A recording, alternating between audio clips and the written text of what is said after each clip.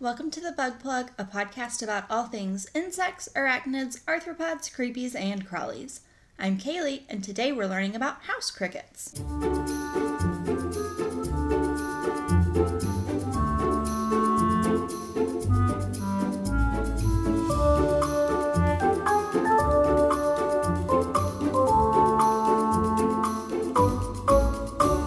Before we get into the episode, I wanted to tell you that I will be taking the month of November off. The podcast started on the first Sunday of December last year, and that's when I'll be back. After a year of consistently researching, recording, and editing episodes, I just need a little break before the holidays to get things done, and also to make a plan for the next year of Bug Plug episodes. Okay, back to the episode. House crickets. I've been noticing a lot of crickets in my house recently. So because of the dogs, I sweep daily because they lose just so much hair. And every day I sweep up at least 5 dead crickets. Where are they coming from? Why are they in my house? What is going on? That started the research for this week's episode, and here we are. So let's start with what crickets are. We've done episodes about grasshoppers before, but never crickets. Doesn't that seem weird? It seemed weird to me. Anyway, crickets are insects, so they have a head, a thorax, and an abdomen. They have 2 long antennae off their head that are used as sensory structures to help sense and smell the environment around them. They also have other sensory structures at the end of their abdomen called cerci that help the cricket feel around. They are 2 little antenna things coming off the back of their body. Honestly, they kind of look like really long fangs, but they're not. Between the 2 cerci, females have something called an ovipositor, which they use to lay eggs in soil. Only the females have this, and it's a long structure between the 2 cerci, almost like a tail. They also have wings, walking legs, and jumping legs. A little fun fact, male crickets are the only ones that make that chirping noise, and it's done to attract females. In a process called stridulation, the males will rub special body parts together to make a noise. These parts, so one of them's on top of their wings, called the scrapers, and they rub it against the texture on the bottom of the other wing, called files. So it looks like they're rubbing their wings together, but there's a little more to it. This differs from grasshoppers who rub their legs together.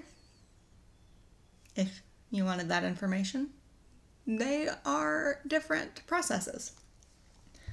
Another little fun fact, crickets chirp faster when it's warm and slower when it's cold. So basically, temperature helps chemical reactions in the cricket. The faster the reactions, the faster the cricket can move, and the quicker the chirps are. So you can kind of tell how warm it is outside by how quickly the crickets are chirping. I have not heard crickets in a few weeks, so it must be pretty cold. Question mark, maybe? Anyway, so that's crickets. Why are they in my house? Turns out it's the weather. Maybe. As it gets colder, the crickets are going to a warmer environment, like our houses. They also might be looking for water, as where I live is in a drought right now. There's not a lot of just water out. Plants are really dry. The ground is really dry. I do water my front flower beds every day, which will attract the crickets to my house. And then once they're here, they sneak through little cracks around doors and windows to warm up. It's also possible they're just looking for a mate. Crickets recently hit maturity, and they need to mate and lay eggs before the weather turns. So there's a few reasons they could be in my house. Also, crickets are attracted to dirty houses just like cockroaches. My house is pretty clean, so I don't think it's that, because they could be looking for food also. But I don't have any food out. We're pretty good about doing our dishes the same night. So I don't think that's it. I think it's the weather or the water thing or looking for a mate or all 3. It could be all 3. Crickets live in, sorry, I got off topic. Crickets live in 3 life stages. So they have eggs, then nymphs, then adults. The eggs hang out for about 14 days in the dirt or whatever moist substrate they can find. So like my flower bed, that stays pretty wet. I always see crickets in my flower bed when I'm like pulling weeds and stuff. So I know that's a good place for them to lay eggs. The mulch keeps the ground pretty wet. They love it. After hatching, nymphs molt and grow 8 to 10 times before reaching adulthood. The crickets will live for a total of like 6 weeks. Also, in one of those last few molting stages, the nymphs will grow their wings. Crickets can fly. I didn't know that. Did you? Did you know crickets could fly? I don't think I've ever seen one fly. I've seen them jump, obviously. I didn't know they could fly. They can. So crickets are omnivores, eating everything from aphids to grass. They'll also eat things like fruits and vegetables, any rotting material. I also read that they'll eat like fabrics. So just whatever. They're not picky, clearly. They are common meals for anything that eats bugs, including frogs, lizards, birds, and other bugs. When I had a bearded dragon a while ago, it was in high school, he would eat a few crickets each week. And when keeping live bugs at the museum, I would get small crickets for the spiders, the scorpion, the mantis, and the centipede to all eat. The house crickets I'm getting in my house are the same ones that I fed to pets and things. They're smaller and like a light brown when compared to common field crickets that are larger and black, or super dark brown. So crickets, will they pet?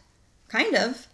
A lot of people keep crickets to feed their lizards and things, and keeping them is easier and cheaper than buying them every week. I kept them for a time for my lizard, but their numbers get out of control pretty quickly when you only have one lizard who doesn't really eat much. Also, they hopped out of the container whenever I opened it, so they were kind of everywhere. It was awful. I kept them in one of those little, like a temporary tank, like if you catch a frog or something. Clearly they needed to be in something bigger and deeper, because I would open it to grab Paco a cricket and they would just like all jump out. It was also an issue when I worked at the museum because I would go once a week to buy the crickets, and I released a few crickets into the museum on accident, but it still happened. So if you want to keep crickets, maybe have a good setup that's deep enough for them not to just hop out of.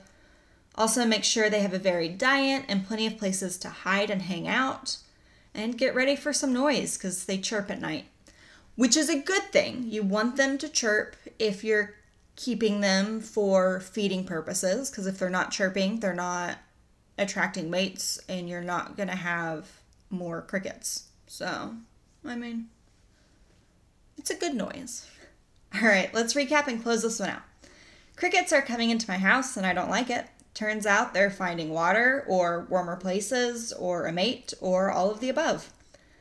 The house crickets, like all crickets, chirp when it's warm, and only the males make noise. You can tell the gender of the cricket by if it has an ovipositor, which almost looks like a tail. Remember, no Bug Plug episodes in November, but I'll be back December 4th for a new year of bugs. Is it a new year or a new season? How long is the podcast season? Maybe this is the end of season 1. Season 2 will be here December 4th. That sounds good.